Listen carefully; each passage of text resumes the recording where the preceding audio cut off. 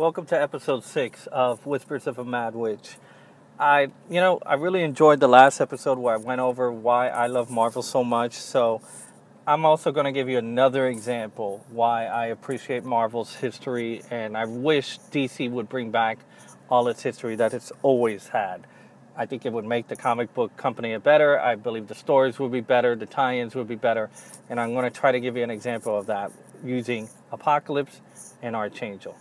If you know the story, I apologize. There are many of you that don't, but Angel, Warren Worthington III, he was born with angelic wings. When his mutant powers developed, he was actually recruited, as you know, by Xavier into his school of gifted youngsters, and one of the founding members of the X-Men. Years later, I saw this as a kid as being such a lame character. I mean, wings. Who cares? He has wings. What can you do with bird wings? You can't do anything. First of all, it's not like a jet. You got to flap the wings. You can't do anything. They're going to get in the way when you fight. Now, in the movie, they showed him using the wings spectacularly when he had, the angelic wings in X-Men Apocalypse. But that's not the way they showed him in the comic books. He was punching people as he was flying. And I thought he was stupid. If you look at the cover of X-Men 1, he's got a bazooka tube. I mean, this guy sucked. I really didn't like Angel. But later on, when you read, X Factor, when Scott reformed the original 5 into a new team, and they were mutant hunters, and undercover, they were actually mutant reformers. They were capturing mutants and actually teaching them how to use their power without the government knowing. Warren got injured in the crossover event of that year. I think it was a Mutant Massacre, where Sabretooth and the Marauders attacked the Morlocks, and inside the tunnels, Angel was harpooned. Literally, this enemy has harpoons, and he stuck them in each of the wings against the wall, and he was left there for dead. His wings were bleeding out, and it took Thor out of everybody in the Marvel Universe who deals with X-Men. Thor came. I don't understand why, but they used Thor. He came in, he saved him, and Warren was taken to the hospital. Well, X Factor had the help of one of Warren's friends, Cameron Hodge, I believe is his name. I may not be pronouncing it right, but it's one of his human friends. He was a business associate of his, and he used him, or he had him helping X Factor become legal and so forth. So during that time frame, when he was injured, we find out as a reader that this guy actually hates mutants. He's always been jealous of Warren. He's always hated mutants. And when Warren is going to have surgery, no member of X Factor is around, except for this guy. And he tells the surgeons, remove the wings. Now, this is his mutant ability. So it crushes him. When he wakes up and he has no wings, he literally has stubs and they're bloody. It was gruesome to me as a teenager. I was like, oh man, this is nasty. But finally they get rid of this lame-o.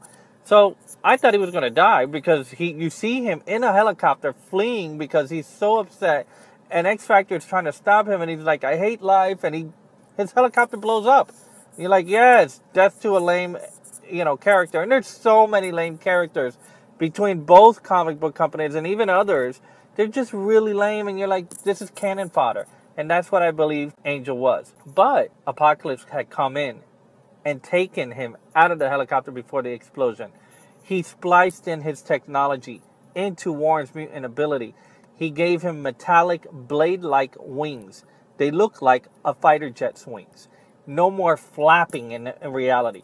He could just literally jump down and the propulsion would just carry him. He could go super fast, and his feathers were metallic and they would shoot out from his wings, and they were laced with poison. I loved this character. It really rejuvenated him for me. And I loved Apocalypse because Apocalypse brought this biblical religious sense into the book where he was just there, but he was whipping out Bible verses. If you read X Factor, I think issue 24, when he sends the 4 horsemen into New York, the last panel you see is Warren as Archangel flying through the skies of New York City with the other horsemen. And the biblical verse from the book of Revelation is actually printed there.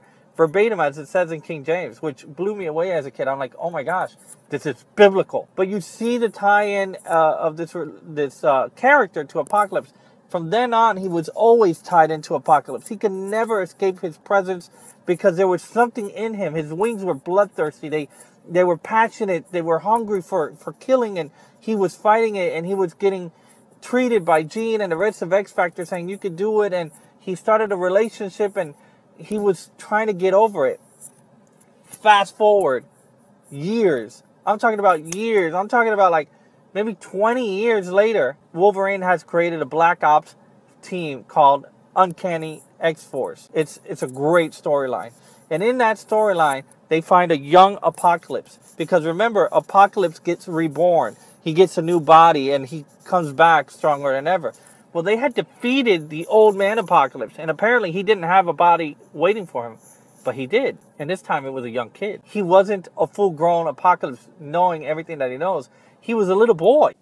And as a little boy, he had not committed these crimes. And the team struggled with the idea of killing a child who had yet to commit the crimes that they knew he was going to commit. But some of them still had the hope that he still would not commit the crime. But while the decision is being made whether we kill him or not, Phantom X just took a gun into his hand and just shot him dead right there in the head. And once he shot him, there was no more Apocalypse for that era. What happened, though, because of the knitting, the manipulation that Apocalypse had done to Warren, every age needs an Apocalypse. And the closest heir to Apocalypse at that point was Warren. And it triggered a seed inside of him, which altered his personality and made him darker than he's ever been. And he became the Apocalypse of his age. He took 4 horsemen, and he wanted to take his horseman death as Psylocke. The X-Force team had to go into the alternate timeline of Age of Apocalypse to get help from the X-Men from there to stop Warren. Now, at the end, even Phantom X had taken DNA from the dead baby Apocalypse, took him to this place called the World, which time does not evolve like it is here, and it grows faster. He created another baby Apocalypse, but this time he had nurturing. This time this child had nurturing, and he was educated and loved. He was a teenager at that point, and it's because so much time had passed in the world and the outside. It seemed just like a few weeks. He came back for him. Phantom X went back for him and said, hey, we need your help.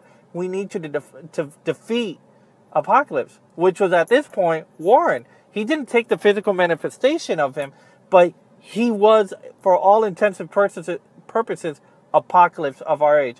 And they took that kid, whose name is Genesis, to fight Warren as Apocalypse. At the end, they defeated Warren. A lot of things happen. He loses his memory and so forth. But my main point is, when you see a story written like that, something that happened years and years and years and years and years ago, that finally it comes to light, now you're going to pay the price for your mistake. That just blows me away. I mean, even like that, in that storyline, which is called the Dark Angel Saga, Warren had sex with one of his horsemen. She became pregnant with twins. Kang from the future comes and steals the babies, takes them to the future and raises them. I mean, all this ties in. Just one night ruined everything in the future. I mean, it's such a reason why I love them. The history is there, and DC really needs to tap into that. Make the history come alive. It's so rich. Everything that Batman, Superman, Wonder Woman, and all the rest of the JLA and every sub-character has, they need to tap into that. It can't just be a simple, well, I'm going to stop this burglar, or I'm going to stop Darkseid. No, bring the reason why Darkseid should be feared. Bring a reason what happened in the past and make it monumental. That's what DC needs, and that's why I love Marvel. See you next time, guys.